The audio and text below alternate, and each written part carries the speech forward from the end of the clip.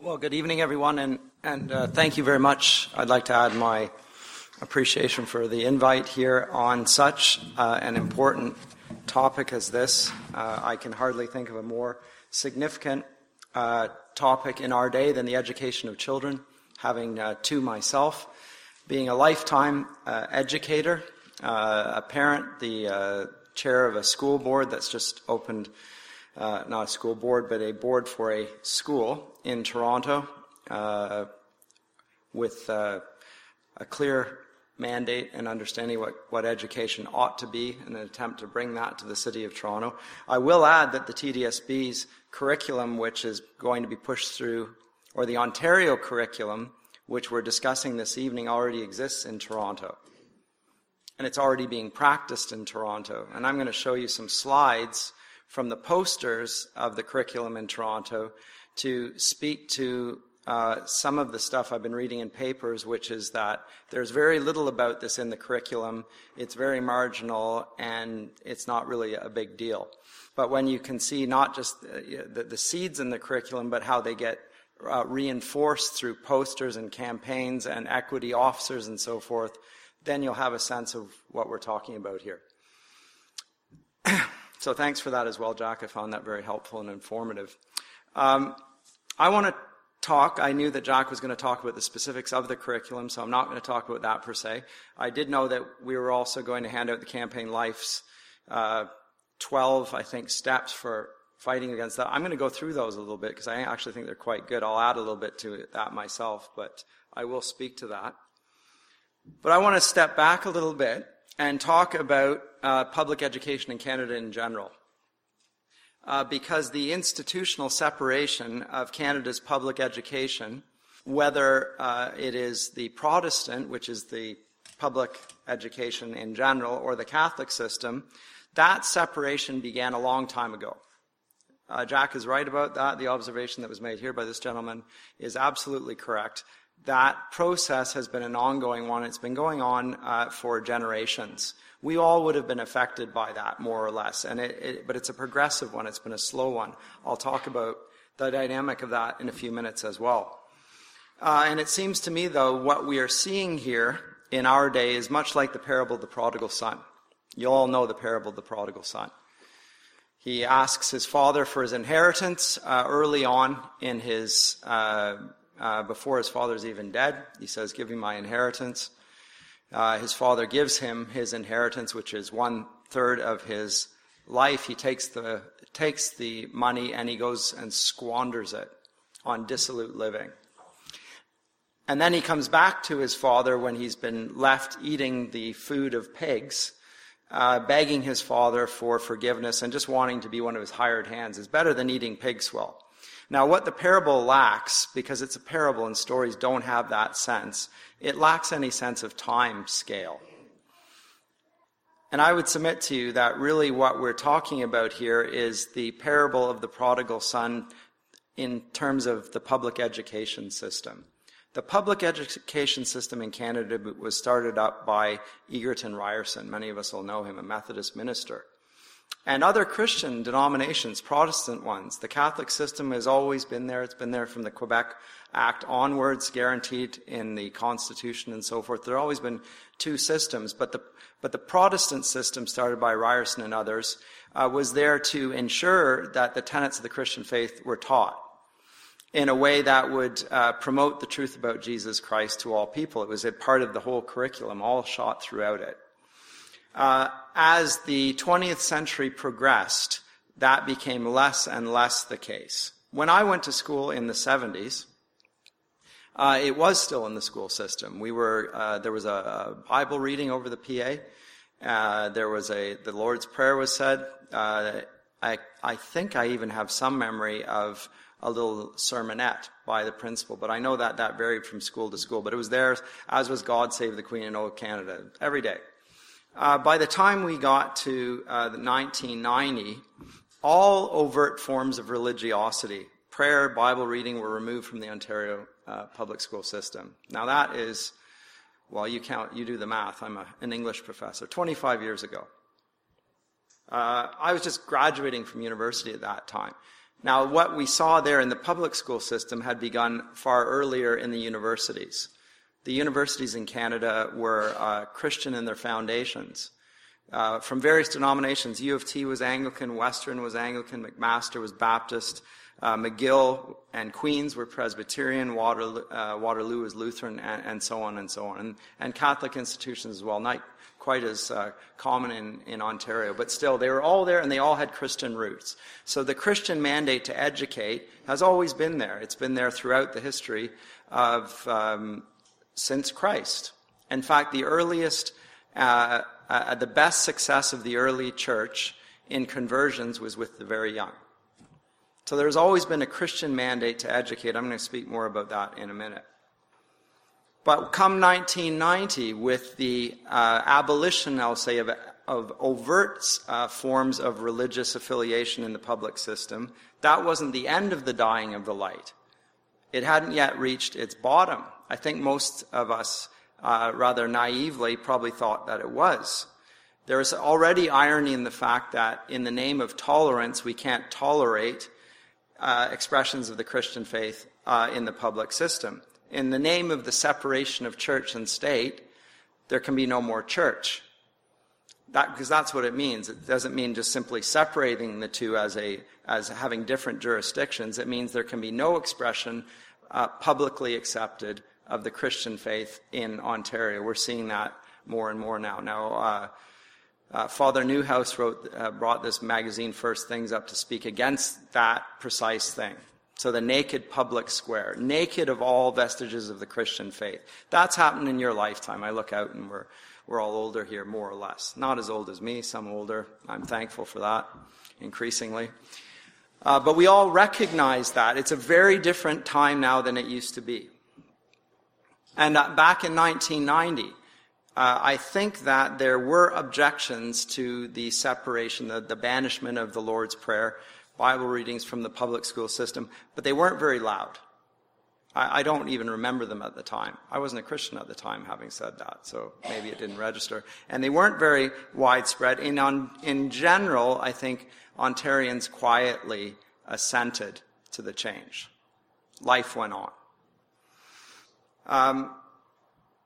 What was being thought at that time, I simply don't know. Some of you might be able to enlighten me what you were thinking at the time. Maybe you did fight against it. Maybe you were outraged. But I can't recall, as I say, in university, and really I was, unlike most undergraduates now, following what was going on in the news.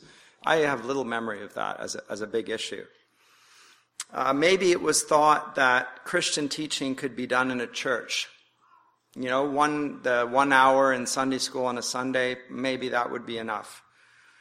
Maybe people thought that it was an opportunity for their children to be salt and light in the public system. I've heard parents even now talk about this. Yes, the public education system is bad, and yes, it is also not. It's not just this curriculum; it's the whole thing. As my friend here, our good teacher, cited, that the whole curriculum is distorted now. But yet my children can still be salt and light in that. Well, as I say, there's a downward spiral, and it seems to keep going downward, and there doesn't seem to be any bottom. More recently, these equity and inclusivity policies have followed on the heels of the abolition of Christianity from the public school system. They've euphemistically called for alternative sexualities. My area of expertise in English literature, one of them at any rate, is in literary theory, the sex and gender thing that we're talking about. Gender as a concept comes up with Simone de Beauvoir, the second sex. Sex refers to your biological male, female. Gender is the social constructs that are associated with your sex.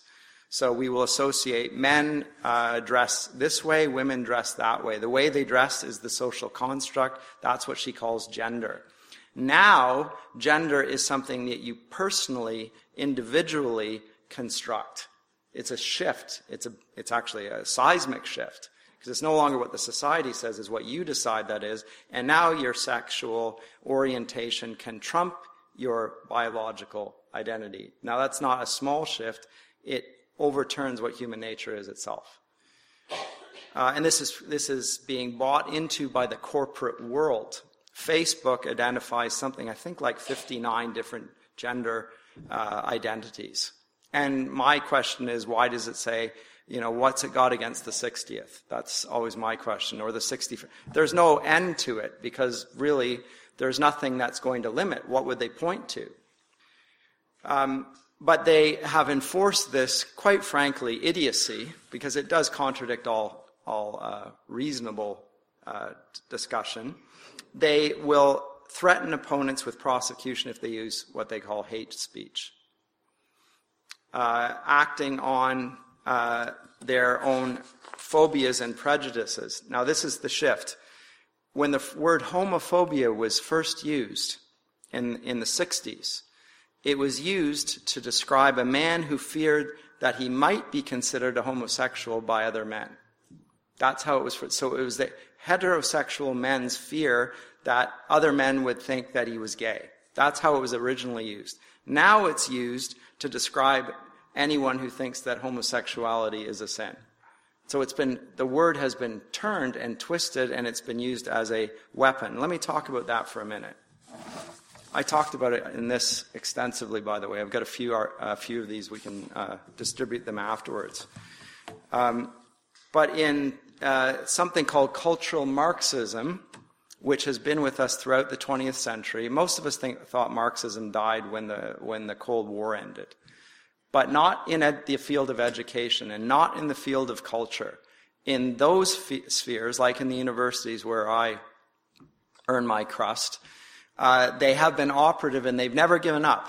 And they've always been marching slowly through the institutions. That phrase, the long march, the long, slow march through the institutions, was that of the cultural Marxists. Their terminology, political correctness. Have you heard of political correctness? That's cultural Marxism. The explicit aim of the cultural Marxists is to uproot the Christian family from the civilization, and to explicitly anathematize, that is, make an enemy of the Christian faith. So it's to turn our culture right on top of its head. I'm going to talk about two figures. First one, his name is Theodor Adorno, a German writer. He wrote a work in, 1950, called The Authoritarian Personality. Adorno left Germany when the Nazis came in. He moved to the U.S. He was influential there. In The Authoritarian Personality, he created what he called an F scale. Now, the F scale measured degrees of fascism. And the fascism was connected to your affiliation to the family and traditional sexual practices. So the more traditional you were in these areas, the more fascist you were. You can see it, you can read it for yourself if you want. His authoritarian personality. So to this day, to be a Christian and to hold Christian views is to be labeled a fascist. You may have wondered how that ever came to be, since the fascists were adamantly opposed to the Christians, as well as the Jews. But that's where it came from. It's Adorno's identification of that. Now, there's another gentleman that I want to speak to, a little bit more contemporary, one of the products of the sexual revolution. His name was Herbert Marcuse. Anyone heard of Marcuse? A few. Was it from my article? No. Marcuse, in his work Eros and Civilization, used a hybrid of Marxist and Freudian teaching, and he really reiterated a case that previous Marxists, cultural Marxists, had presented before. So Wilhelm Reich, in The Mass Psychology of Fascism, and the Sexual Revolution, 1936, stated this, that a new paradise where there was only play and there was no work would be impossible to achieve unless something happened first. Society had to be liberated from, and I quote here, non-procreative eros. It had to be liberated from the idea that sex was connected with procreation. Now, how would it do this? Only at that point, but only at that point would it be possible to do what Freud described as the infantile stage of pure sexuality, which he described as polymorphous perversity. I don't know if you remember your Freud from university, the different stages, the oral stage and then the anal stage, those sort of stages. Freud posits very young. They're a sexual being. Kinsey came on the back of Freud in that sense. And Marcuse brought the assault on Christendom quite openly, explicitly into the realm of sexual identity. Marcuse was so influential in 1968, I can see that people weren't with him, that the sexual revolutionaries had banners that said Marx, Mao, and Marcuse. That's how influential he was. Now, Marcuse, after the sexual revolution, stayed in the universities, and his teachings were adopted there and remained in the universities. It takes time for the universities that have decoupled from the Christian faith to then get this teaching, and now it filters through very slowly into the textbooks, not just in the explicitly sexual ways, but even in the examples that are used. And now the literary theories that surround gender identity, sexual identity, are twisting them and utilizing the material that's already been there. So if this sounds like a conspiracy, can I get you to put the... Yes, that's me, but I don't need me. So is this it? So this is from the TDSB. These are posters that are used in the schools of the TDSB. Now, they used to be on the website. They've been taken down off the website because people like me were pointing people to it, and they were getting a lot of backlash on the air about it. And they took them down. Fortunately, I took photo shots of it, and I've got most of them on my slides now, so most of them at any rate. But the posters are still in the school. They're just not on the website anymore. Love has no gender, note. Note that it doesn't have any number either. You'll see 3 people there, 2 men and 1 woman, and elsewhere up above, and then so forth. So love has no gender. Safe and positive spaces, code word for sexual expression without consequences. We're here, we're queer, we're in your school. It's a manifesto. Now, these are in the schools that children in primary schools are walking around in. You can see the fish, some swimming this way, some swimming the other way. Multicolored fish, rainbow-colored fish. There are no rules for being a boy or a girl. When we respect each other for who we are, there isn't anything we can't do. Name-calling hurts, shaming hurts, stereotypes hurt. You have a variety. That's a boy, by the way, with the red wig and the pink boots at the top. Positive spaces. 101. Language hurts. Statements such as, oh, that's so gay, are derogatory. Gender is complex. Masculine and feminine are labels, not definitions. Unwanted touching, sexist jokes, spreading rumors or name-calling are not okay. Be sensitive, not everyone is straight. Take action, etc. Question your assumptions. That's a little too small to read. The term gender shall include actual or perceived sex and shall include a person's gender identity, self-image, appearance, behavior, or expression, whether or not that gender identity, self-image, appearance, behavior, or expression is different from that traditionally associated with the legal sex assigned to that person at birth. I could spend the entire lecture with that slide and unpack how many crazy assertions are connected in there because it's just one after the next. What you will see, though, however, is that logic has been suspended from the public school system. If you can be both male and female at the same time, then you've just got rid of the law of non-contradiction, in which case logic doesn't hold, in which case we cannot reason through anything, and it's the death of the education system. So we're talking about the sexual perversion, which is, of course, there, but let's deal with the reality that no longer is education the purpose of the public school system. When this is taught, there is no more truth. There is no more logic. No wonder they can't do math. No wonder they can't read. These are texts that are there in the Toronto libraries, but also in the TDSB. So My Princess Boy, Defying Gay Gravity, references to bullying and so forth. Is that it? You got a taste of it at any rate. Now, I think if just having said that, alarm bells should be ringing. I mean, if they're not ringing, then I can't do anything for you, right? Hello. This is as bad as it's going to get. No, it's going to get worse, because actually pedophilia is in the process of being destigmatized and legitimized as well.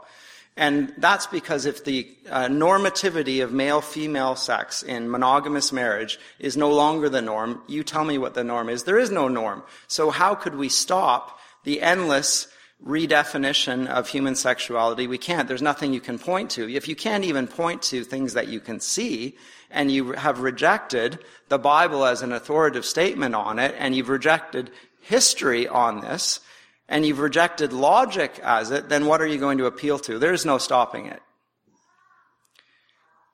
Except that there is a stop. There is stopping it. That's why we're here this evening. I believe that there is stopping to it. It's not hopeless. But make no mistake, they're queer, they're here, they're in your schools. It's not just the queers. But the twisted minds are instructing your children. There's no doubt about that. We are seeing the fulfillment of the warning made almost 60 years ago by a woman by the name of Hilda Neatby in a little book called it's not a little book, it's called So Little for the Mind. 60 years ago. She was an academic historian. She was a member of the very first Massey Commission. She wrote that in the public system, even, quote, those areas still termed democratic are losing the freedom which gives meaning to democracy because they are losing that sense of direction which gives meaning to freedom. That's her 60 years ago. Now I'm getting everybody in the room. She's talking about that back then. For Dr. Neatby, as for so many of her generation, this would have meant the necessary, that is what gives meaning to freedom, is the necessary orientation of all true education towards Jesus Christ. That's what it would have meant. In whom alone there is true freedom.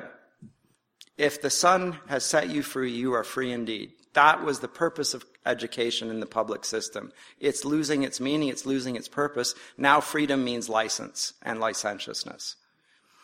And that means tyranny. If Dr. Neatby said this, I wonder whether she might end up in front of the Human Rights Commission eventually, as I may be. And so may you. And so may you.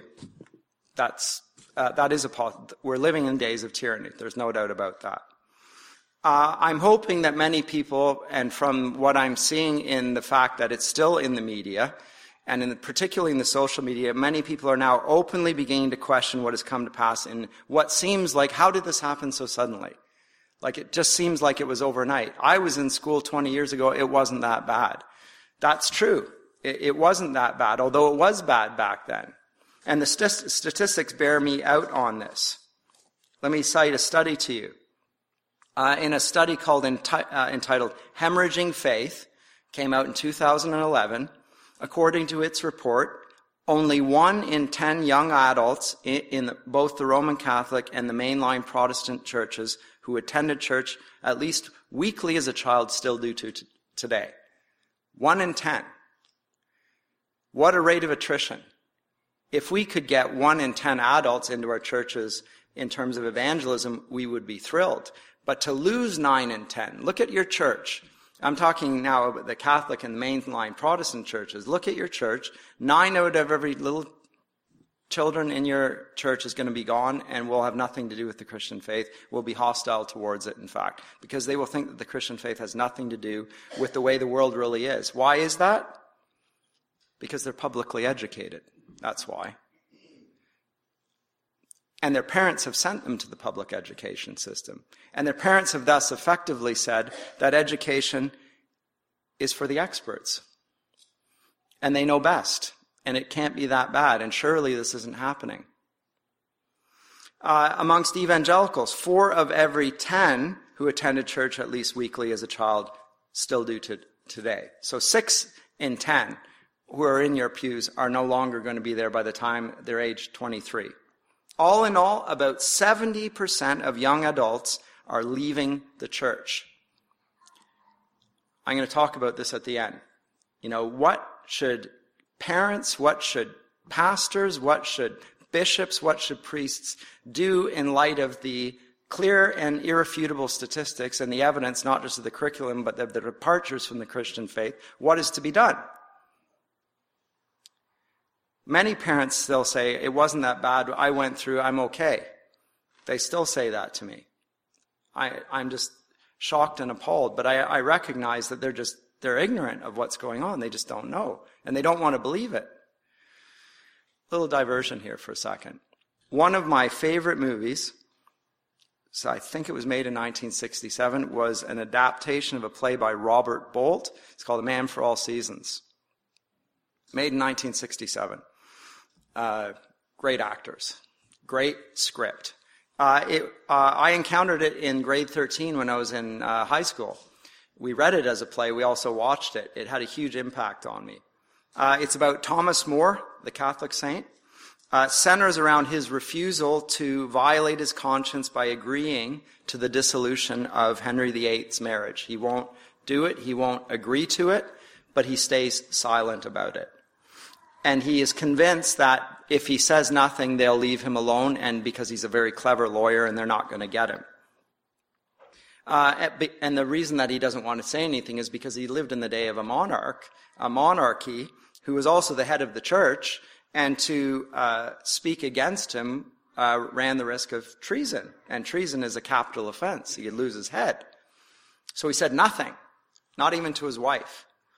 Because they could put you before the stand on oath and ask you, did you ever hear me say anything? And you'd have to tell them, because before God, you're going to have to declare. So he says nothing. He said nothing to anyone. And the famous trial scene has him being interrogated by a prosecutor, claiming that although he, Thomas More, had never said anything, that's true, everyone in England knew what he thought. That's what the prosecutor said. He was right. Everyone in England did know what he thought. And the lawyer said, your silence speaks very loudly, Mr. More. More, who is the lawyer, said, not so. Because the maxim of the law is qui tacit consentit. Silence gives consent. So if you are going to construe anything by my silence, it's that I must have consented to what was being said. The maxim of the law is silence gives consent. Bear that in mind for a minute. We live in a very different cultural and social situation. We don't live in a monarchy. We don't live in a time where the head of state is the head of the national church. We don't live in a time where to be against the state is to be accused of treason. You might get booted out of the Liberal Party, but your head's not going to be on the block. We still live in a democracy. This democracy is the heritage that the prodigal son has squandered. But we still live with freedom. We have votes in this country. We can vote for candidates. We can express our opposition to things that are against our conscience. There's a defined role for the state. There's a defined role for the church. There's an area of sovereignty for the family. Let me read a few passages from Scripture on that, just to acquaint you with that, in case we haven't heard this preached from the pulpit, which we may well not have been from what we're seeing. Deuteronomy 6, verses 4-7. Hear, O Israel, the Lord our God, the Lord is one. You shall love the Lord your God with all your heart and with all your soul and with all your might. And these words I command you today shall be on your heart. You shall teach them diligently to your children, and shall talk to them when you sit in your house and when you walk by the way and when you lie down and when you rise. That was the so-called Shema given to Israel, and the synagogue and schooling is therefore essential to Jewish identity. Early Christians picked it up as well, largely because it's picked up in Matthew's Gospel in the Great Commission. Hear it for yourselves. Jesus came and said to them, all authority in heaven and on earth has been given to me. Go therefore and make disciples of all nations, baptizing them in the name of the Father and of the Son and of the Holy Spirit, teaching them to observe all that I have commanded you, and behold, I am with you always to the end of the age. Teaching them, not just baptizing them, but teaching them. It's the teaching mandate of the church. It's repeated also by St. Paul in Ephesians chapter 6, but it's there specifically directed to fathers. Listen. he says to children, honor your father and mother. This is the first commandment with a promise, that it may go well with you and that you may live long in the land. Fathers, do not provoke your children to anger, but bring them up in the discipline and the instruction of the Lord. Now, those words are connected and spoken specifically to parents. It's the parents' mandate under God over their own children. It's understood. It's clear in Scripture. For 19th century, the church took the mandate seriously. It put their children in church schools. Come the 19th century, the public school system began by Christians. As the days went by, it became and walked away from the Christian faith. Now it's adamantly opposed to the Christian faith in every respect, not just the sexual curriculum. Here we come to the crux of the point. Since the time of Plato, if you've read his Republic, philosophers like he have argued that parents are naturally unfit to educate their children. They're naturally unfit to do so. In an ideal state, which Plato is imagining for himself, the philosopher kings, such as he, ought to usurp the parent's role. Now, Plato had no children. Surprise, surprise.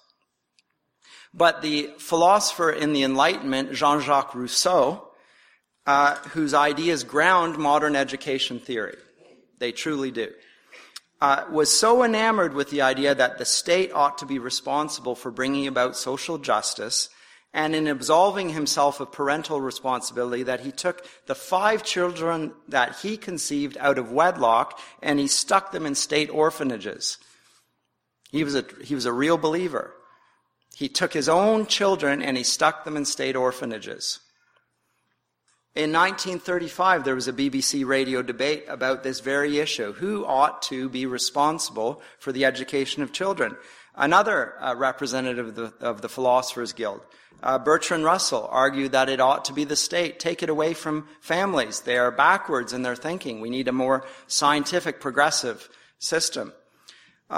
G.K. Chesterton responded to him, and he said what every reasonable person recognizes. The immoral example of men like Jean-Jacques Rousseau proves the rule. Parents are by nature best positioned to bring up their children. We can see that Rousseau was an immoral man. We all regard him as, this man is a disgrace. That proves the rule. We know that parents ought to do otherwise. And above all, he said, children don't raise themselves. Somebody has to do it, and it's not the state, it's the parents who are responsible for it. Now, they can delegate that responsibility, but it remains theirs. It remains theirs. Now, in the intervening period between 1935, during the Second World War and the rise of communism, the matter was settled very briefly. How was it settled? The state took control of education, absolutely. The Hitler Youth and the Communist parties both took, in a very totalitarian fashion, absolute control over education, indoctrinating the children. They were so successful that the UN pushed back. In Article 26 of the 1948 Declaration of Human Rights, parents were declared to have, quote, a prior right to choose the kind of education that shall be given to their children. Now that's the UN. This isn't a Christian body. I mean, from its origins, it was humanist, but it understood the atrocity that comes when the state takes absolute control over education. And that declaration was meant to be a hedge of protection against the totalitarian impulse of the philosopher kings. Chesterton could have added something to his argument here. He could have added the findings of a Cambridge anthropologist. His name was J.D. Unwin. He wrote a work in 1934 called Sex and Culture. It's a very interesting work, not much cited. He cited 80 primitive tribes and 6 known civilizations over 5,000 years of history. He wasn't a Christian, by the way. And he strongly correlated the survival of a civilization and its success with the degree of sexual restraint it observed. And I quote, "Any human society is free to choose either to display great energy or to enjoy sexual freedom. The evidence is that it cannot do both for more than one generation." end quote. So the life or the death of a civilization, in this case our whole country, which is at stake in the Christian teaching of natural sexual monogamy, which is a moral conviction and a social institution which Unwin observed common to all flourishing cultures. I don't care if they're Christian or not. All flourishing cultures have held to the good of sexual monogamy between one man and one woman. That would have been a very powerful argument with Bertrand Russell to show that it was not only just for the individual, but also a more just society would result if we hold on to that and the family unit that's at the heart of it. But they never got to that point. Why not? Because they weren't even debating the sexual education of children. Didn't enter their minds.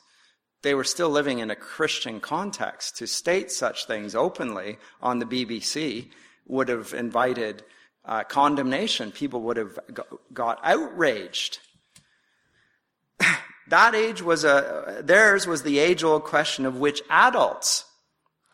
individuals capable of moral responsibility were fit to do the task of creating a just society. Was it parents in the natural family, or was it the experts? Was it the philosopher kings? This brings us to the Ontario curriculum and the crux issue here. Whose convictions, the Ontario curriculum, whose convictions on human sexual health are not liberating, but destructive in the name of freedom. They're not liberating. And once again, the debate lies between the parental jurisdiction and the state jurisdiction. Which of them is going to create the just society? But here's the perversity, and it's unprecedented in under Western Christendom. At the heart of the Ontario sex ed curriculum is buried the perverse claim that children raise themselves. Children raise themselves. Now, this is explicit from the very outset of the curriculum. 6 years old, which commences with the teaching of consent to a 6-year-old. Now, to teach children what consent means, even in the rudimentary terms that Kathleen Wynne has given, when queried about it by the CBC, what is this consent business all about? She said, well, it's about reading facial expressions and emotions. That's what it is. Just seeing whether somebody likes it or doesn't like this. But to teach consent is to assume that they have the capacity for moral responsibility to exercise it. That's why the legal age of consent is connected with the age of moral responsibility. You have to be an adult. Age of consent. Indeed, if it is going to be a just society, that is the outcome of education, they have to be morally responsible. You can't be act without moral responsibility. So to teach assent to 6-year-olds is to assume they have the moral capacity to exercise it. Friends, by the age of 6, the human eye has not even fully developed. The human eye is not fully developed, which, by the way, is why children historically began schooling in their 7th year. They're not ready for schooling. They can't concentrate. They don't need Ritalin. They just have a lot of energy and they can't focus, literally. They're distracted easily. Kathleen Wynne says teaching consent is about reading facial expressions and emotions. The kid's eye's not fully developed. The intent of the word consent in this curriculum is expressive to be understood in the cultural Marxist terms of autonomous sexual freedom and even sexual identity. Now, these are the terms of men from Herbert Marcuse, whom I mentioned, to Michel Foucault, the favorites of the philosopher kings of our day, whose autonomy is declared precisely against the natural family. So if there are critics of this curriculum, and I hope everyone in this room, if you weren't one before, you better become one now, they are right, because it is nothing other than an experiment on children. It is an experiment on children. By the children of the sexual revolution, whose marriages are broken, who are deviants themselves often. But it's an experiment on those ones whom we are sworn to protect. Jesus says, if any one of you causes one of these little ones to sin, You know where I'm going with that. Now, that's our responsibility. He's talking about us. Remember, this is to parents. They're the responsible ones. Without, as Jack said, without any consideration for love or marriage, nary a mention of either in this infamous 244-page document. It speaks of sex in consumerist terms, of choice, of sex without moral, without religious, without societal consequences. It's just something to be tried out if you like it. It doesn't even consider the demonstrably bad health consequences for homosexual activity that Jack talked about, which cannot be disputed.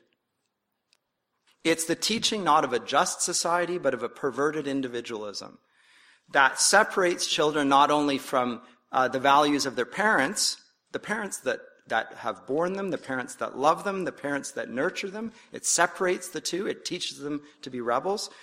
It also separates them from the idea that one day they will be responsible for children. And that will be the case when this government lies on the ash heap of history. Because it's on the wrong side of history. J.D. Unwin's study has demonstrated that. This curriculum puts them on the wrong side of history, to use their terms. It must not be imposed on the only people whose consent is required. The only people whose consent is required, that's the people of Ontario. The parents, the grandparents, the people who love their neighbor, even if they're not sending them to the public schools. My question to you is whether your own conscience will permit you to consent to having this curriculum foisted on your children or your grandchildren or your neighbor's children, which you will betoken with your silence, because silence gives consent. How long have I got here? Was that me, or do I have a few more minutes?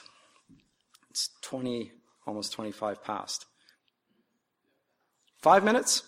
How can you respond to this, then? Firstly, support your local Christian school. That's what I want. Support your local Christian schools. Christians, in my experience, I teach at Tyndale, it's a Christian university. The attitude of the children in the university, they have a bad attitude about Christian education in general. I find it extraordinary. When I talk to them about it, they said, oh, well, yes, but this is really good. This is Christian education. I say to them, well, but how about what you got in school? And they said, well, it didn't really do anything. And I said, what was the curriculum? And they said, oh, well, we did everything that they did in the public school curriculum, but we had prayer, and we had a Bible reading, we had mission trips and stuff like that. They used the Ontario public school curriculum, even in the Christian schools. So support your local Christian school, but if you run a local Christian school, don't use this wretched curriculum.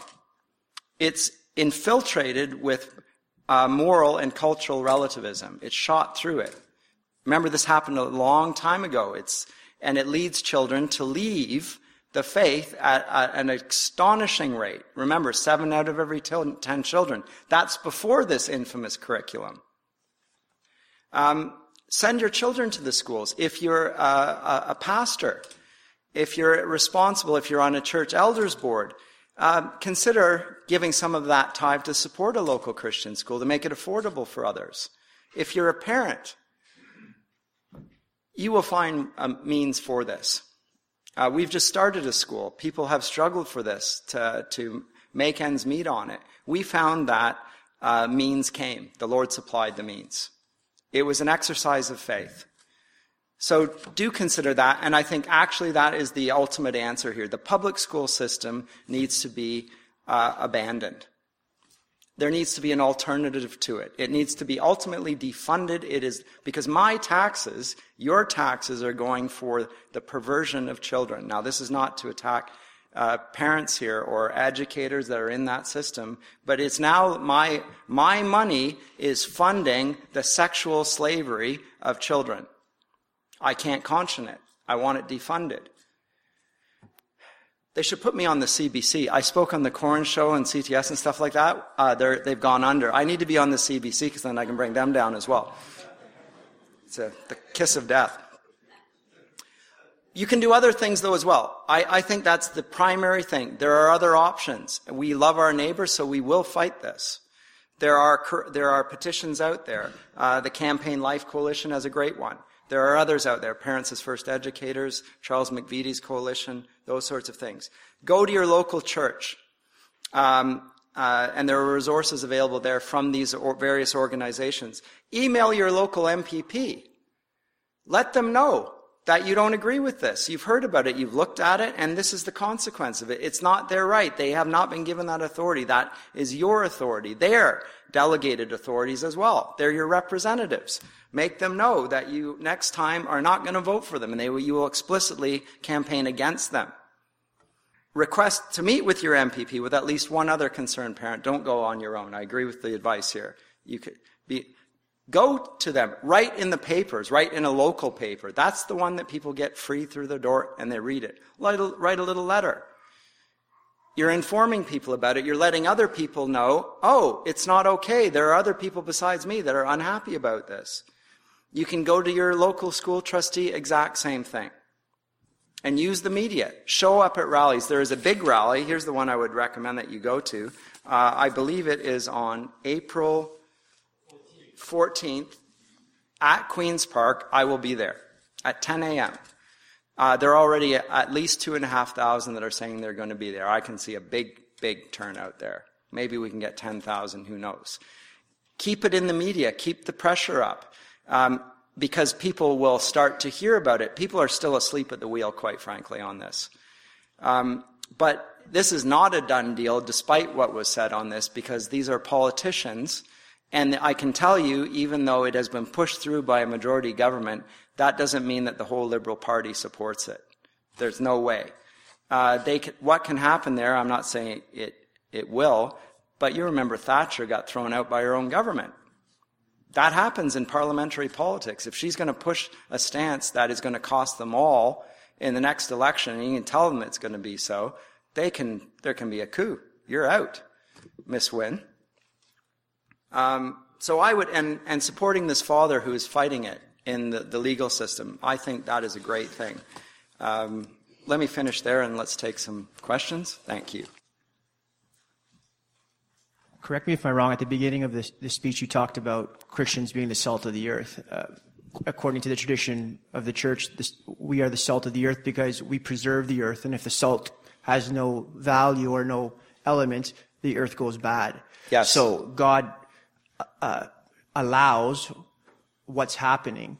And for me, when I look at the early church fathers and the early saints of the church, there were men and women called to evangelize, like the disciples, and 12 men, based on their virtue and their faith in Christ, changed the entire world. 12 men. Men with one tunic, no shoes, conquered the entire world. Early Christians who were persecuted, whether in the Eastern or Western Empire, they were silent. Their lives themselves changed, converted people. They weren't always preaching. They weren't always evangelizing. Yeah. There were certain callings for certain people. And when I look at the situation, well, what does God want from us? Now, I'm not a theologian. I don't see God. I don't know. I try my best as a Christian. Of course. And I have to understand we have to struggle. And a lot of Christians are not struggling. It's this idea that, yeah, let's go to church Sunday. That's it. Okay? It's just good for Sunday.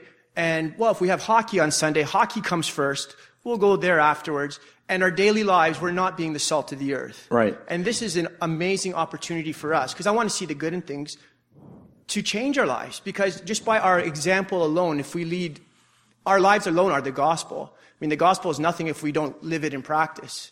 And I think as Christians, we have to examine this. How are we every single day in silence, but in the proper Christian stance? How are we living our lives? Does our neighbor see Christ in us?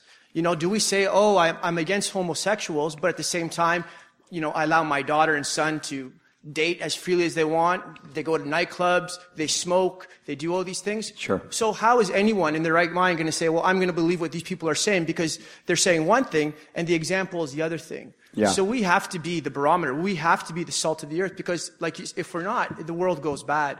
And I have to disagree with you about the public education stance, because a lot of the great church fathers, St. John Chrysostom, St. Basil the Great, St. Gregory the Theologian, they were part of academia that, yes, valued debate and rhetoric, but at the same time, they're polytheistic universities. And these three men, amongst many others, are pillars of the church. Okay, well, can I just answer the question as it's been posed? First of all, there's a distinction here between children and adults.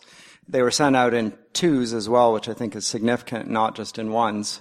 They were sent out as a community, in other words. They weren't just sent out as grains of salt, but as bits of salt, and they worked together, and there was a community in that.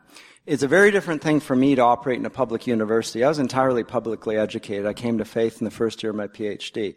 That's a different thing, and it may be a different thing for you as a Christian teacher in a hostile public system. You can be salt and light. What I've disputed is that children can be salt and light. Jesus never takes the disciples, says that, these have followed me. He doesn't lay his hand on their head and he said, now you go out. And the church has never done this. This is sending lambs to the slaughter. Again, think of the consent and the idea of moral awareness. How can they even preach the gospel? You can talk to your friends about Jesus. They don't really have a real sense of that. I mean, even in the Orthodox tradition, you'll have a sense of, so you may be baptized, but then there's what do we call that at the age of 12? I just forgotten the convocation. You don't have that confirmation? Okay. Okay. So not the age, but there's a confirmation as such that, okay. But that's the point. So it's not tied to the age, it's tied to the moral awareness. At that point, then you are equipped to go out and be the salt and light, I would say. So let's not treat everyone individually exactly the same here and look very carefully what's being stated in Scripture. So you can do that, I can do that. To send kids to do that is abrogating your responsibility as those who are the morally responsible adults. That's what I was speaking to. So not teachers get out of the system, though you may have to do that eventually, as you yourself made us aware, and I think you're correct. But parents get your kids out because there aren't that many teachers there, actually. And those that are there are being muzzled by the curriculum and soon by all this sort of stuff. It's coming. A lot older people here. I have a 5-year-old and 7-year-old. Good. I don't think I need that. I'm terrified of the school system. My 5-year-old, outside of his classroom, is a gender identity poster. Now he's 5 and can't read, so I'm not too concerned. But he's going to read next year. And I actually put my older son in the French immersion, so even if you read that poster... Dr. Rick Carter, your colleague, is a theologian in residence at my church, and he basically came to the same conclusion. Our choices, my choice, is homeschool or a Christian school. I'm a stay-at-home mom. I can do homeschool, quite frankly. I kind of stuck at it. I tried it. A trial period over summer. I sucked. I can't afford a Christian school. Mm-hmm. So really, my choice is afford it. Christian schools need to be more affordable. So I'm so glad to hear you speak today. For supporting Christian schools. I can't put $10,000 out a year. Yeah. And I want to have more kids. I can't put $15,000 out a year. Whatever it is, I don't know exactly. That's about what it is. About $1,000 a month. And historically, want to support the Christian schools, volunteers, support whatever. That'd be great because I would love to sign my kids up. Historically, Christian education was paid out of the tithe, the 10% that was given. That, if you look around the churches around this country that are there from a few generations ago, there'll be the church sanctuary aspect, and then there's a one-room schoolhouse on it. That's because the Christian faith and education go hand in glove. The church historically had responsibility for health, welfare, and education. Those three things. They're clear gospel imperatives. It needs to recover that again. It's not going to start, at this point, it's costly financially. If you don't do it now while there's a little bit of freedom, and do you think it's going to get any easier?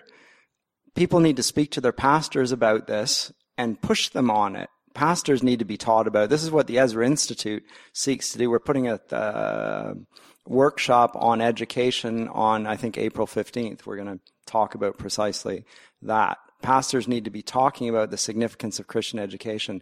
Al Mohler, the head of the Southern Baptist Theological Seminary in Louisville, Kentucky, the biggest evangelical seminary in the world, has now said that parents there in the U.S., in the Bible Belt, it's no longer, in his opinion, conscionable to send their children to the public schools. That's in the Bible Belt. What is it like in Toronto? Now, this is a hard push because most churches' budgets are barely meeting their needs. People are not giving because they're so taxed. Well, what are the taxes going for? Health, welfare, education, those things. What are those things doing? They're killing babies. They're not educating. They're bringing in assisted suicide. They're going to muzzle consciences of the healthcare professionals and force them to do it. Do you think it's going to get any better? I say churches really need to have a conversation about this. I would like to have seen, I'm glad to see that there are pastors and priests and religious leaders here. There need to be more. We need to get, this is so important. There's nothing more important than this. You got to start somewhere. But the beauty of education is that in a generation, that's a big shift. And again, remember, Christians are having the kids. So you gotta have the long game in sight. Don't think about the cost now. Think about your calling as a parent. You will be accountable one day to God on it. I'm glad to hear that you take it seriously. But that responsibility that you have, maybe you don't have a teaching gift. You can do it cooperatively. There are means of doing it, even if you can't afford it. It is possible. And I don't believe you can't teach at all. Yeah. Yeah. Moral example is one of the biggest aspects of teaching. It really is. The support for Christian schools is vital, and I want to see more of that. I don't know. I'm still looking. I am scared, though. I am scared. I don't blame you. I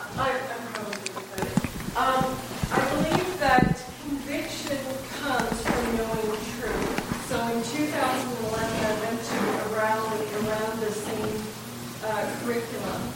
And we did a lot of praying. We saw bits and pieces of the curriculum. But there wasn't enough of a walkthrough like this tonight.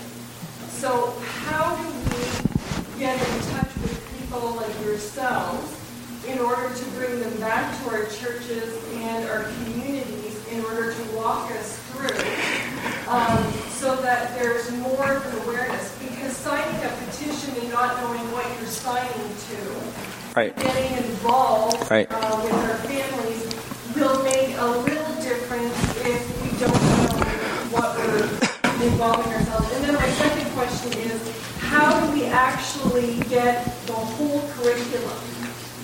Oh, it's available online. Yeah. But as far as how you can get us to come, invite us. I'm sure Jack and I can be a traveling roadshow or something like that. But the Ezra Institute, Joe Boot and I are available to speak. There are other people that are equipped to speak on this issue. And we're expecting there will be greater requests for that. And I will do my best to show up for it. I will, and I'm sure that's the case for Jack as well. This is a really big issue. This is not something that can be left alone. By all means. Sorry to interrupt. No, do. In your time, I just wanted to point out to directly answer your question. We found at Campaign Life Coalition it is immensely empowering and awakening to average moms and dads and grandparents who aren't political and don't follow any of this stuff to see what's in the curriculum. So Pastor Don's wife put out on the table out there a summary of what I went through, grade by grade. It's this document called Ontario's Radical Sex Ed Curriculum. You can take that and share that. It's available on our website, downloadable as well, campaignlifecoalition.com/sexed. So we have it available there in electronic format. And we're in the process of translating it into multiple languages as well, like Chinese. Good for you. Hopefully Punjabi, Spanish, and a bunch of others to reach the traditionally principled families that make up 25% of Ontario's population, which is a huge number. These people are absolutely clueless. They're more socially conservative than average Canadians of multiple generations. And once they read this stuff, they're going to be outraged. Yeah. So it's important to educate them with this stuff. I will say also, the Ezra Institute puts out something called Jubilee Magazine, which has been, for the last 5 or 6 years, been speaking to the cultural changes in a theologically challenging and edifying way. The magazines will be delivered to you for free. You can go to the Ezra Institute website and it will be sent to you. This last one has been on social justice. I've written explicitly on the new form of tolerance, which is just fundamentalism, and it's crushing Christian conscience all over the place. So it's explicitly on that. But you'll also find the PDFs on the website. You can look at them there if you okay. It's actually a comment. 20 years ago, Grey Bruce, where we lived, started to embrace the Toronto District School Board curriculum. We stood out against it because Good. it was implemented without parental consent, and it was alarming what was happening in grade 6. We then moved to Oshawa. But I will say a word of encouragement. First of all, your statistic, 10 out of 10, 1 stays in church. Yeah. There is a mirror statistic. And that mirror statistic is this, is that only 1 in 10 families have a family altar. And this is not outsourcing. What the scriptures say is to teach your children. And our essential responsibility is what we are doing at home. That's Sure. number 1. Sure. And the illiteracy, the biblical illiteracy in our churches is staggering. Sunday schools are not what they used to be. And we should be the most sanctified people for what is available. I would encourage the use of the Family Project, the Truth Project. Sure. These are available online. And I think that to encourage people that what is done in the home is number 1. And prayer will never not be in the school as long as there are Christians walking. We walk through, we host prayer meetings in our home for our schools and our community and go and tell the teachers we are praying for them. You can be salt and light as a parent in a very practical way. We didn't have opportunity for Christian education for our first 4 children, but our last 2 did have that opportunity. And essentially, it's what happens in the home. It's not the school. And I would just encourage parents that is number 1. I think I agree with you largely. First of all, children do what children do and has been observed ever since Aristotle, which is they naturally love to imitate. And the people that they love to imitate are those that they love, and the people that they love are their parents. So if they see their parents doing certain things, then they themselves will want to do it. And so when the parent says this is meaningful, and they see that they are practicing what they preach, then they're going to want to do that themselves, because you're their role model as their parents. That is actually the case. On the other hand, if you practice that at home, and yet you send them for 5 days a week, the entire day, to a school that is teaching them the exact opposite, you're sending mixed messages. And you have to recognize the coercive power of social pressure as they get older, and the way that the culture, as well as the school system and the entertainment industry, it's all against you. And they're being taught to be rebels from early age. Let me give you an illustration of this, because I just need to do it. Since the 19th century, the hero of every fictional novel or movie is an orphan. Charles Dickens, the kids are all orphans. Anne of Green Gables, they're all orphans, right? Superhero comics, which we are now being dramatized on film, they're all orphans. Harry Potter is an orphan. James Bond is an orphan. The list goes on. They're all orphans. After a while you think, there's a pattern here. Yes, ding, ding. Okay, why would the orphan be a pattern for children, and why would children be taught this and promoted it in the culture? Because they're being taught to think of themselves as orphans. Orphans are those that have no parents. Think for yourself. Don't embrace the values of your parents. That's the ideal that they're being taught to aspire to very tacitly. So you really need to be thoughtful about this. Christians need to be thinking on this. I agree with you that your example in the home is preeminent, but the mixed signals that you, by sending your child to a place that is speaking the exact opposite, in which the system is actually teaching them to think as orphans, leads to the consequence that I've already spoken of. 6 out of 10 evangelical children leave the faith. It's a horrifying statistic. Well, being of Irish descent, I'll keep it under a couple of minutes. So one thing I was thinking you were saying about the people that have had the religious, the family grounding. One nationality of people that we should get are the Muslims. They are actually against WIN's sex education, And I think they would be a very good, to be with us, because what she's trying to promote, they're against. So how viable is that to have them on our side? The difficulty is that there are no, as far as I know, no real integration or overlap even in those communities. First of all, there aren't that many Muslims even in Toronto, you have to realize. Although the numbers are growing almost exponentially for two reasons. Immigration is off the charts, Muslim. 7% in Toronto. In Thorncliffe Park, where Kathleen Wynne is the MPP, this is people come from Pakistan and Afghanistan not to Canada, not to Toronto. They come to Thorncliffe Park. If you go there, you will see women in burqas and niqabs and so forth. It has the highest birth rate in all of Canada, right there. Now, the agenda for that, I leave for you to connect the dots. But in general, this is where the Mosqueteria took place. There is no collaboration with those communities with Canadians on this. I agree that they would oppose this, and they're becoming aware of it. But I think it's very difficult to collaborate on this front, although I agree there's a shared problem here.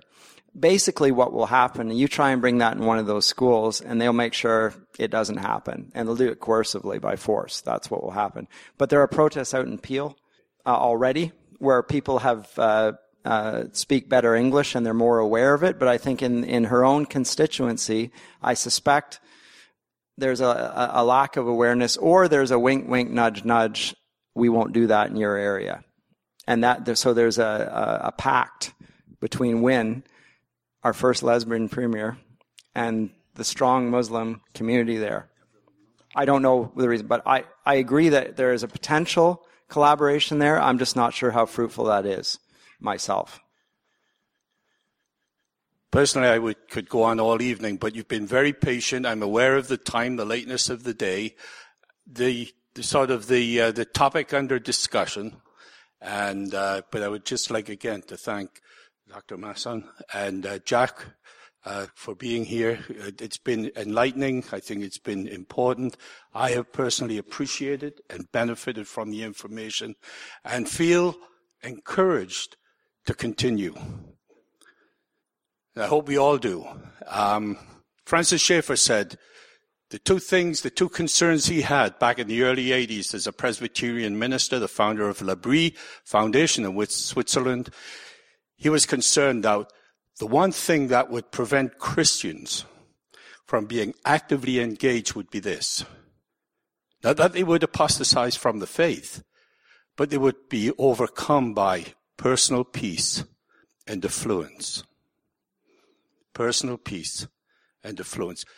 Let us not be put to sleep, but hopefully by the grace of God, we will digest and be encouraged to be active in whatever way we can to address this very important issue.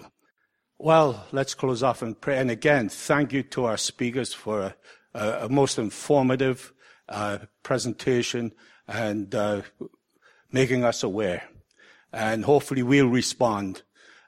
We may be few in numbers, but we are not to be overwhelmed by mountains of difficulty, but we are to say to the mountain into the sea with you kind of thing. So hopefully we'll have the kind of faith that as we step out and act on what we've heard, there will be blessings for which future generations will be grateful. Shall we pray? Our Heavenly Father, we thank you for our time together. We thank you for your presence with us. Some of what we have heard maybe is disturbing, especially to be reminded of the extent of the intrusion, of the secularization of our province, our educational system, in fact, many of our institutions. So we pray that you would inspire us to be courageous, to be discerning, and to be a people who are not just hearers of the word, but doers. So help us, we pray. Dismiss us now, we ask. Take us to our homes in safety, and be pleased to watch over us and keep us faithful in all things to yourself. In Jesus' name we pray. Amen.